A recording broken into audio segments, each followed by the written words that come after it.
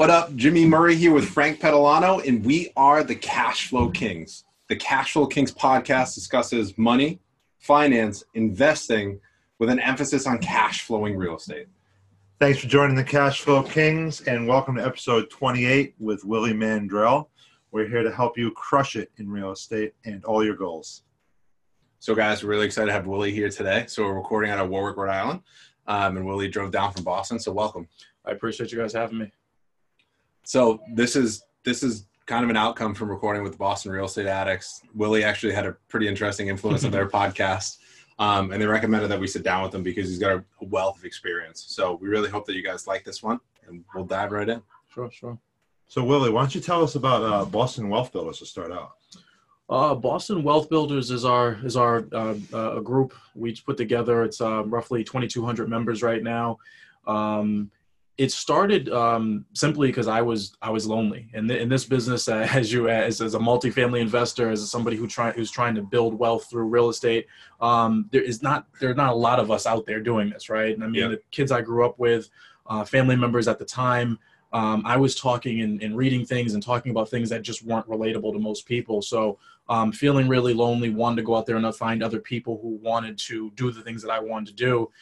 Discovered meetup.com, put my own group together, and it started off slow, and then it just skyrocketed at some point. I think the name is a little catchy as well, so it kind of helps. Hell so yeah. 2,200 is huge. That's a lot. That's a lot. But I love that because exactly what you talk about, it is lonely, right? And all your closest family and friends are like, "You're nuts! Like, why are you going to do this? Why are you going to leverage real estate?" And we all knew in the beginning, right? Until you prove it, and then once you have like I said, your proven model, it's then people, like I said, you can bring people along and show them what you've been doing, and then it makes it a little bit easier. But when you're just you've read a couple books. I read, I think it was the Multifamily Millionaire, the Millionaire Real Estate Investor, Gary Keller.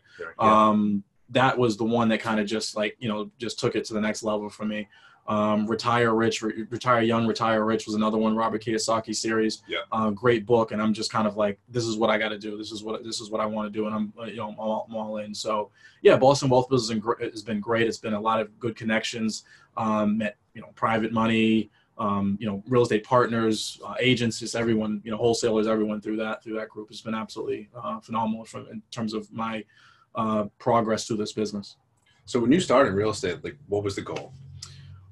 It was to build a business that, I give you a little backstory about me. I was in corporate. I went to, first of all, I'm a high school dropout.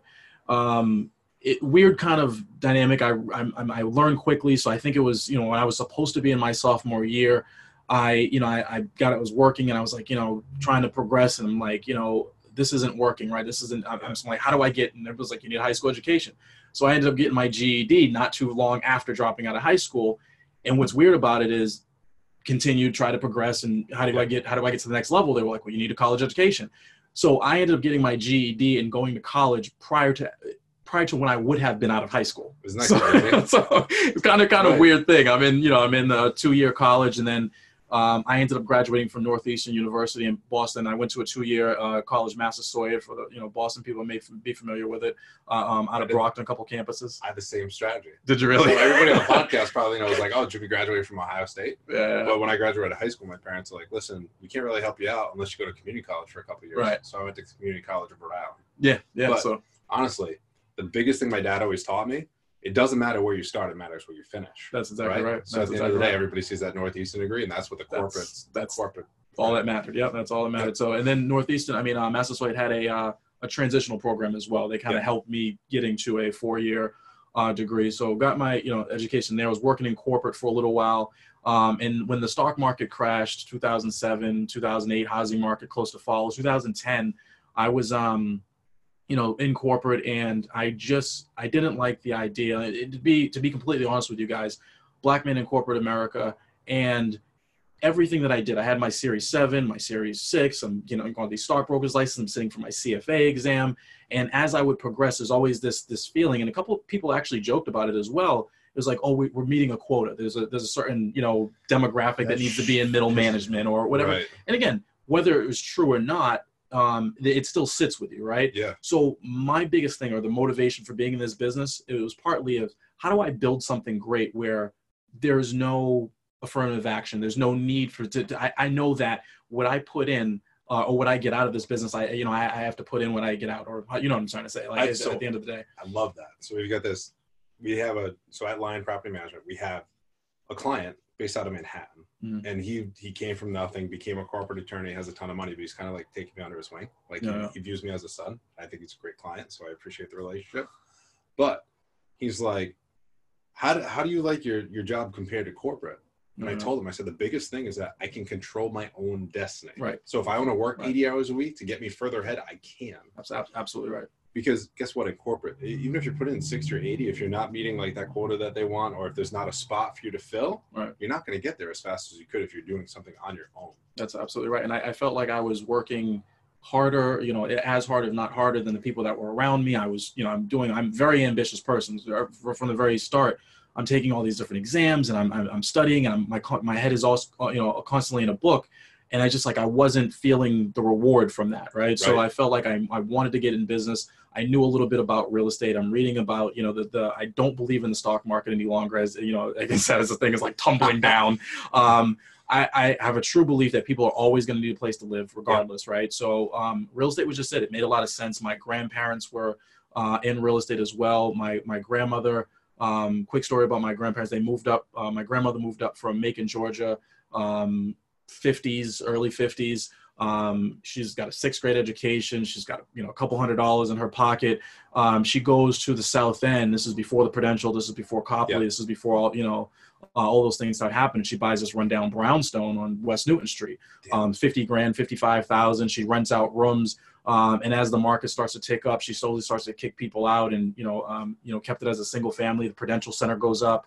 Copley Street becomes what it is. Talk about house hacking before house hacking was even an idea, right? Talking about the accidental millionaire before that was even a book. That, that's it was a crazy. And when I came along, it skipped a generation. My father got mixed up into drugs and a whole bunch of other things. She felt like she handed too much to him. She paid for him to go to school. She, bought him a couple multifamilies, and he just kind of ruined that.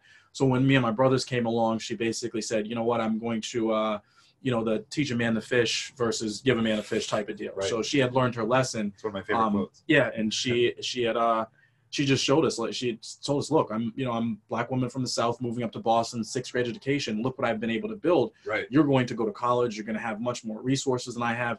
If you get into this business, you should be able to build something great. And that kind of sticks with me every day. It's if she can do what she did, on the education, the resources that she had, especially at the time in America that she was doing it, then there should be no reason that I can't do something great in this business. And that kind of stays with me every day as well. So I love that perspective. Yeah. I love that. That's good stuff. So you have the background from your grandparents, right? Had a great start there. How do you get started coming out of corporate? Coming out of corporate, that FHA program, I preach that, man. I mean, like I said, so I'm, and I don't want to sit here and, encourage mortgage fraud by any stretch on you guys' podcast, right? But, I feel like you should try to go out. So a couple of different things, right? I got my first multifamily FHA loan. My girlfriend, at the time, now my wife, we'd been together for a while.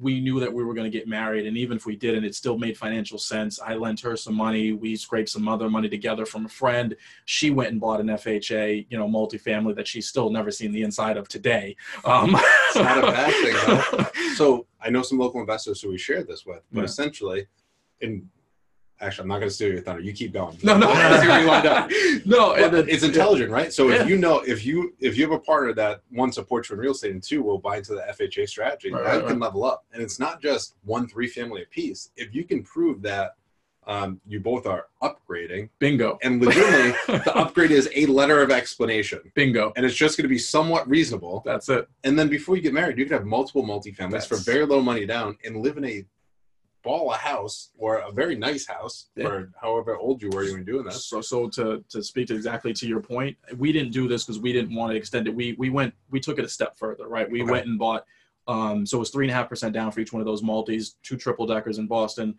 And we went and bought a single with now 5% down. So I mean, that's something like we just, bought 7 units, with very, very little money out of pocket. But you're absolutely right. You can take now, you're upgrading your lifestyle. You can go from a 3. I always encourage all of our clients on the real estate side, anyone I talk to, go by the 3 first. Even if you're like, hey, I really don't want to be a landlord. I really, I don't want to live with other people just now. Once you go by that single family, it's going to be hard to go back the other way, right? So you could take a 3 and you're right, and a letter of explanation. Hey, I'm moving to Rhode Island, or I'm moving, a little bit 20 minutes away from my job. I'd like to go buy this 2 family now, in the next town over. You know what? Things have changed. I just had a kid. Now I don't really want to live with tenants up above me, but I'm going to go buy this single family now. And with 3.5% down, 5% down, or 3% down, you can very little money down, accumulate a nice little portfolio. So that's typically how we got started until we got stuck. So the funny letter of explanation that I wrote on my second one, because I leveraged a similar strategy, was that, well, one, they upgraded the town, but they wanted a reason. Yeah. And my reason was my girlfriend wanted bigger closets. Yeah. I mean, as long as that is what was on the letter of explanation, which was crazy, but it worked, right? Yeah, no, it's just understanding. And I tell people always like, oh, I'm not ready yet. It's like, you want to educate yourself as much as possible about the loan programs that are out there and the resources out there. And then you'll be ready a lot sooner than you think if you just know what's available to you. They say they're not ready because they're often looking for the perfect house. That's right. Yeah. But Jimmy and I all the time, we talk about that the most important thing you can do to start out is the house hack right now. Yeah. It's the best way to do it. And we had a whole episode on house hacking. Jimmy bought a 4, then upgraded to another 4, and then he had a single family. Yeah, no, absolutely. I mean, it's a nice place to start. But eventually you do get stuck because they're not going to – you become an investor, right? There's only so much. I mean, you look at the taxes and you're like, well, okay, you got a couple Schedule E's here that are, I mean, what are you trying to do? So from there, the bigger pockets, you discovered the Burr strategy. I mean, one of the greatest things I've ever come across in the world. I mean, it is like, I'm sitting here and I try to explain it to people this way. And I hope hopefully I'm articulating it. You can, everyone's like, you have to put 20% down now, right? So 20% down, you're buying your equity. Yeah. Whereas the Burr strategy, you're creating your equity. And that's the way I look at it is how do you create 20% and go back to, or 25% and go back to a lender and say, I already have that equity within the building. I want to refinance it now. Pull my cash back out, or pull the private lender's cash back out and move on to the next next property. So that's what we're doing now. We just do a ton of those in Boston. They're becoming a little bit more difficult to find with the market, the way it is right now. And I'm pretty sure Providence, Rhode Island, same deal. But love the strategy, and like I said, I'm into maybe 3 or 4 of them right now. With that same exact mentality. I want to talk about what you touched on in terms of buying your equity. Right. I remember I talked to some investors, like, well, I'll put more money down and it'll cash flow better. You're not getting good leverage on your money. That's right at all. And that's the name of the game. You have to, and I'm not saying to over lever by any means, but you have to get proper leverage on your dollars so you continue to lever up, and then that's how you truly build wealth. Right. Because I mean, you find that a lot in Boston as well. Guys will, with big paychecks, big, I mean, I'm a doctor, I'm a big time attorney. I'm just go down to Back Bay and drop $500,000 on a condo in Back Bay. Probably a 1-bedroom condo. A 1-bedroom condo for $500,000. And I'm only losing like $300 or $400 a month. I'm like, that's not an investment, bro. It's pure speculation. You're basically just sitting around waiting for the market to increase. Yep. And again, the likelihood in Back Bay that it is, but it's not an investment in my opinion. My opinion is something that produces you money from day one. So you're absolutely right. It's managing that leverage so you're not over leveraged, you're not getting yourself into financial trouble, but at the same time levering up enough where you can continue to build. So that concept's a little dated. It reminds me of like the early 1980s. Yeah, that's when people were losing money on purpose in order to offset their income and stuff like that. People still do it though. Crazy. Yeah. So how do you get started in a market like Boston where prices are so inflated? Right, it's expensive. It is, and I tell people all the time. I mean, the number one is the partner. You have to find somebody who's been in the business, another real estate investor, and then go out there and look for deals. The hardest part, when you're in the business, when you start in the business, you have more time than money, and then it flips. Right, you have more money than time. And so everybody listening that typically listens to our podcast, they're gonna think this was a setup. Bring them over. Dude, this is exactly what Frank says all the time. Yeah, I mean it's true though. I mean, you're that balance flips eventually, right? Yeah. I'm in a position right now where I have more money and more resources. I wouldn't say more money because I leverage the hell out of myself. Right. I would say more resources than time.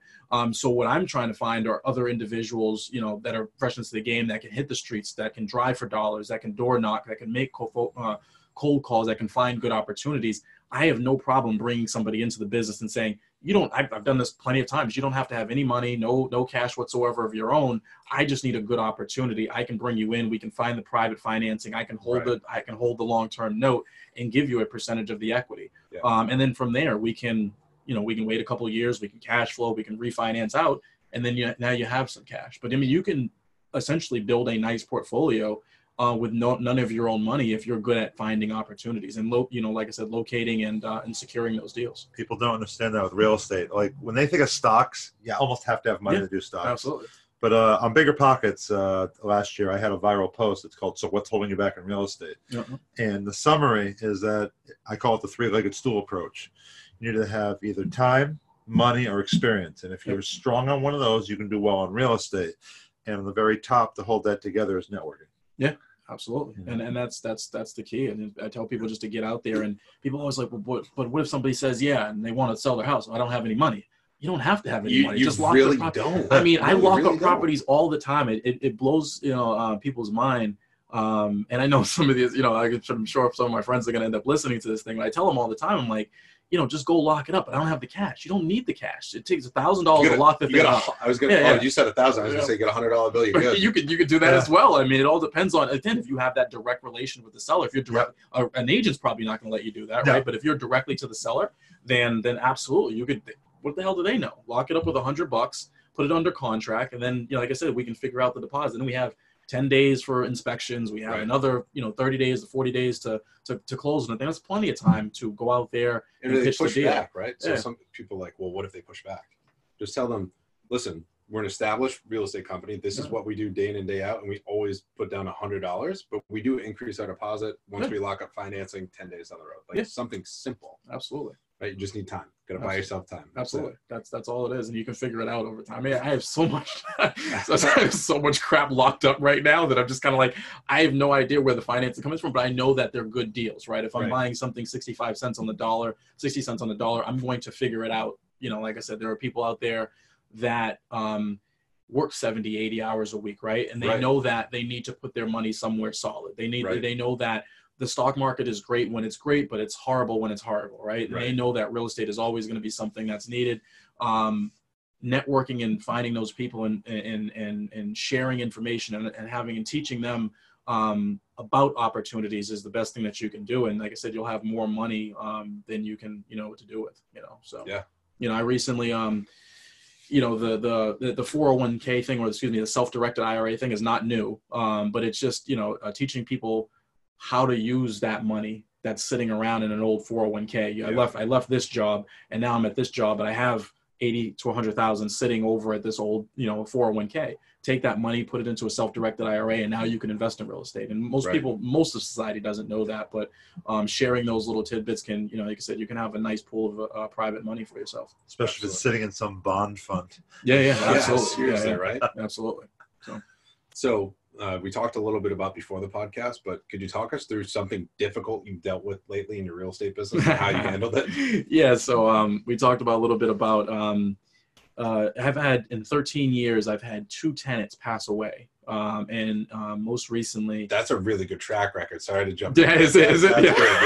Yeah, that's pretty good. Better than I've heard from most. Yeah, so what's funny is a friend make fun of me just like, man, Joe company where where people go to die, and I'm like, well, that's only 2 and 13. I think that's not too bad, but it's a difficult situation. We're just coming out of the holiday season, and this is something that happened just recently. I'm going to say a few weeks ago, so prior to Christmas, prior to the New Year, and it's a very difficult situation when someone is mourning, and they are the primary leaseholder. Yeah. If I will, passes away, and then you have other occupants who are within the unit who do not have the capacity to continue paying and everything else, but they're mourning the death of this person.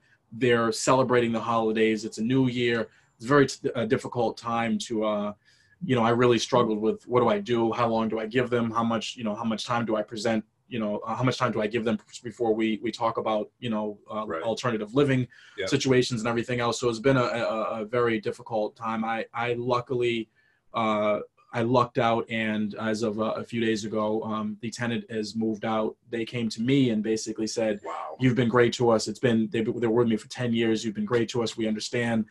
We have some other people that, some family members that we can live with." And I was really stressed about the situation, but ended up, coming to a peaceful resolution pretty quickly on this one too, without me losing months of rental income as well. That really is fast. So you think we're, what is it, 8 or 9 days into January here as we record this? Right. And this happened like kind of right before Christmas. Yeah, less than a month. Less than a month to turn it over. So it much was quicker than going to the court process too. Much quicker. And I'm sitting there talking to my wife, and I'm like, what do we do? Are we going to go, or do we end up going to the eviction? She's like, we're not there yet. And I'm like, I agree that we're not there yet, but we need to kind of prepare for the worst. Plus, you said they're also. You told us before the podcast they were a little behind too. They were also 3 months behind in rent as well. So it was a difficult situation. It was like, I have no intention of going after them for back rent. Right. Some landlords would. I have no intention of doing that. I want to minimize my losses moving forward. So I think that's an intelligent move, because there's value in having had that tenant for 10 years in terms of that steady income, and you haven't experienced the vacancy costs related to that. Right. So rather than being kind of penny wise and dollar dumb to chase the additional 3 months, it happens. And that's the only time that you would, most people look at me like, you had a tenant that was 90 days behind. Why would you? 10 years of relationships, right? I mean, the place had there was some deferred maintenance there. They were very peaceful people. They caused very little, tension with other tenants. It was just, it wasn't, something that I do on a regular basis, but when you have a tenant that's been with you for 10 years, you kind of let some things, go. And she was actively trying to catch up every month. She never hid from me. She was never dodging me. There was always a conversation of, how do we make this work? Right. So, but yeah, I'm grateful that the family was able to mourn. We gave them that time to mourn, but then we were able to kind of go our separate ways in a pretty quick fashion. So definitely. What I think is awesome about that story is that, especially for people that aren't in real estate and people that aren't used to having money around, a lot of people think the average landlord is heartless. Right. And I mean, so true. You might hear like 1 or 2 stories, and those get blown up as being the big stories. But there are a lot of tenants you try to work with, and especially, sometimes it might cost you a couple bucks, but you try to do the right thing. Oh yeah, no, I mean it's.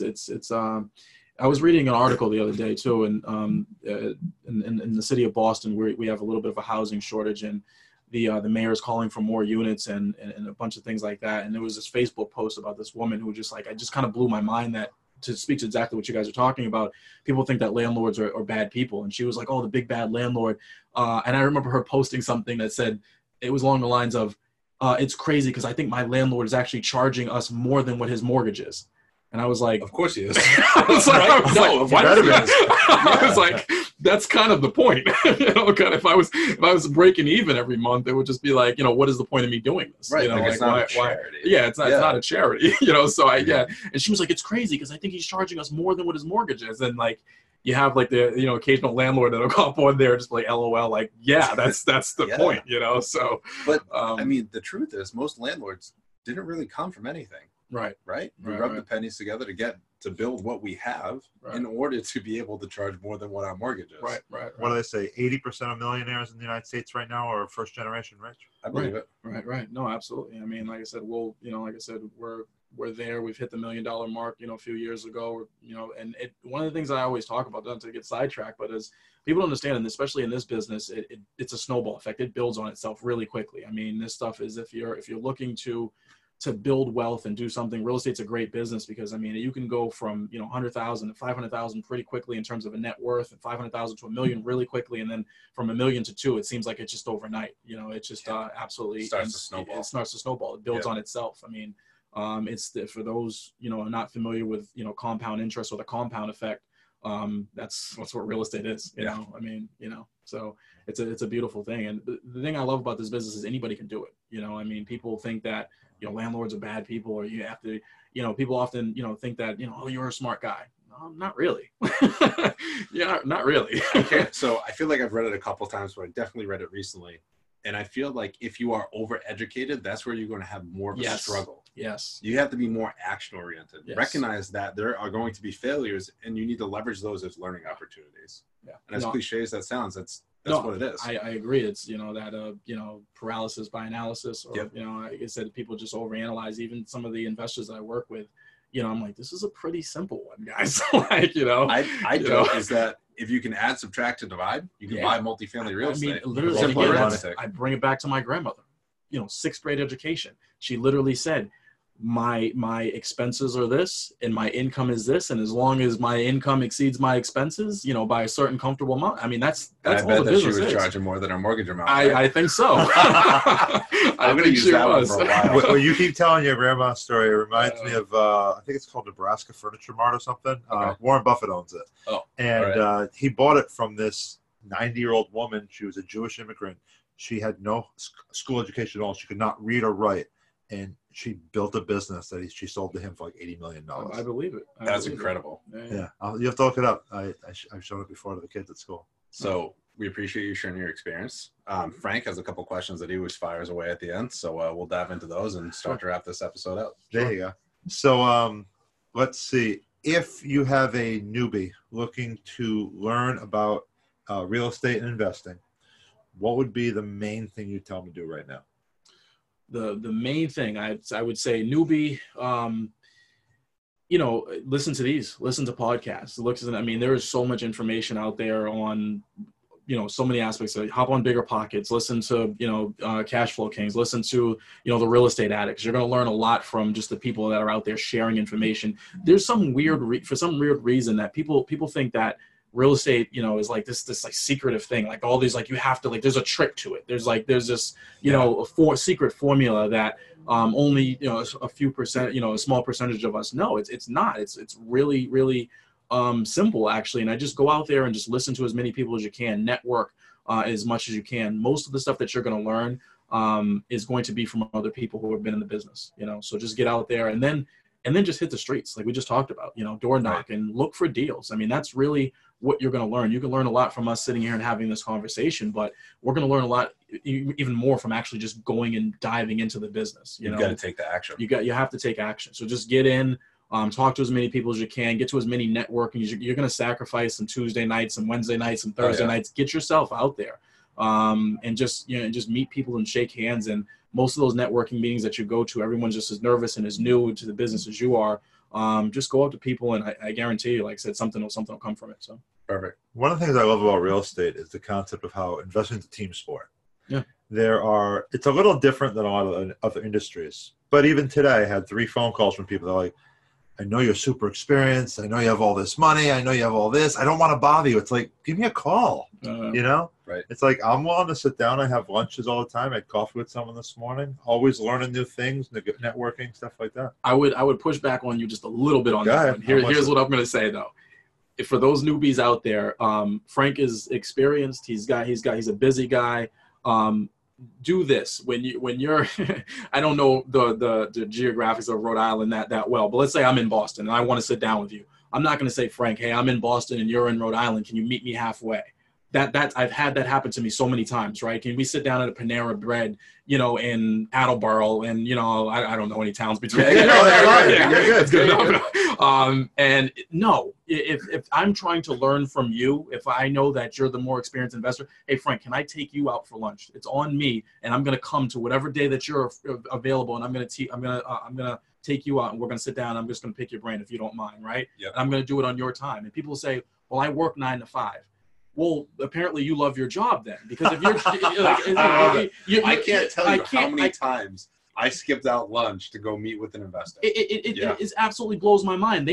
Someone wants Frank to take away from his family on a Saturday or Sunday to go sit down with them because they work a 9 to 5. Take a day off from your job, right? Let's just put it this way. If it means that much. If it means that much to you, if you make $250 a day or $200 a day, take that day off, take a vacation off, because Frank is going to show you how to make $100,000 in the stuff that he's going to talk to you about, right? So I'm going to sacrifice $100,000 because I don't want to lose 2. That just makes no sense to me, right? So that's where I would push back on you, because I've had so many people, hey, I'm on the North Shore of Boston. I know you live on the South Shore. Can we meet somewhere downtown? You're like, Downtown where it's going to cost me $45 to park. Right. Yeah. And then you're going to buy me a coffee at Starbucks? Thanks, guys. That's really, it makes no sense. So understand at least and make value. a Cafe Nero, right? No, I'm just kidding. Exactly. Give me the $6 coffee at least, right? Yeah. So, I mean, and then you didn't even ask me if I even drink coffee on top of that, Right. So, ask me where I want to go and where, the things what's convenient for you. If it's during the middle of the day, then take some time off from work, So, yeah, I would say yes. If you're a newbie, make sure that you're respecting that person's time and valuing that person's time. And the bird in the hand, two in the bush type of thing, you want to make sure that you're not, I don't want to lose $200 from this day off so I can, but I want Frank to teach me how to make $100,000 or $1 million in real estate. It makes no sense, right? So, right. There you go. Yeah, definitely. Let's see. Next question. Are you a book reader?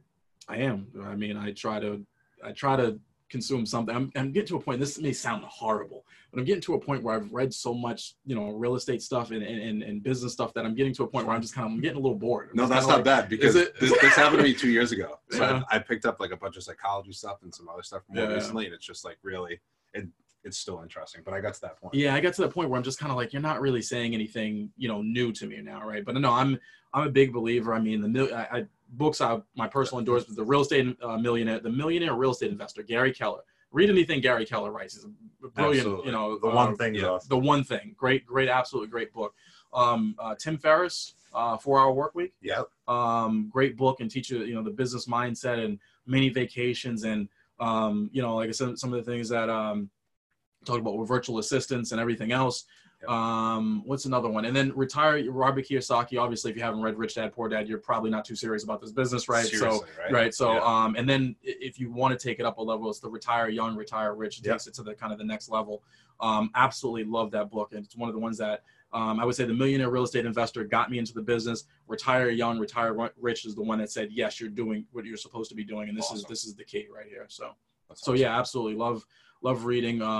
It's just trying to find the right things. I think I'm on the fringe right now. I'm reading more about marketing tactics, public speaking, just random, things that are associated with the business, but don't hit it directly on the head. Right? I read Russell Brunson's Expert Secrets or something recently. Yep, absolutely. Yeah. So there's a lot of things out there that that are that encompass the business. But don't hit it directly, like I said, on the head. So absolutely. But as you know, it's about that growth mindset versus people that have read one book and say, okay, I know everything. Let's go out there and do it. Yeah, absolutely. So if somebody want to get a hold of you, what's the best way to reach out? Instagram, Facebook, email? Yeah. Instagram. What's it look like? Instagram, we're at Boston Wealth Builders. BostonWealthBuilders.com is our real estate investment group. You can join. It's free. Most of our meetings don't cost anything. We have a ton of sponsors that come through and, like I said, pay for appetizers, pay for drinks. We try to get outside of the city as well. We're in, Cambridge, we're, south of the city, Quincy, Braintree. We're north of the city, Somerville, and a couple other neighborhoods as well. So, look at our schedule, come, meet there. You can also find me at willie@mandrellco.com. So WILLIE_MANDRELLCO.com. Perfect. And then before I get off, I just want to give a quick shout out to my brothers, if I could. Hell yeah. They're trying to buy up everything, and Peter and Kenny trying to buy up everything in Fed Hill down here. So we're trying to get down here. And I'm willing to meet up with them anytime. Yeah, absolutely. And trying to learn from you guys. I actually sent them your last episode and told them to listen in, because like I said, we're trying to cash flow kings down in Rhode Island as well. We're here to help. Yeah, absolutely. Yeah. Absolutely. So if you guys like this one, if you could leave us a review on our podcast, that would really help, or share it. So click the share button at the bottom of that screen, send it over to a friend that wants to get started or needs a little bit of extra help in real estate, and we're here for you guys. So we hope you like this episode, and cheers to your success.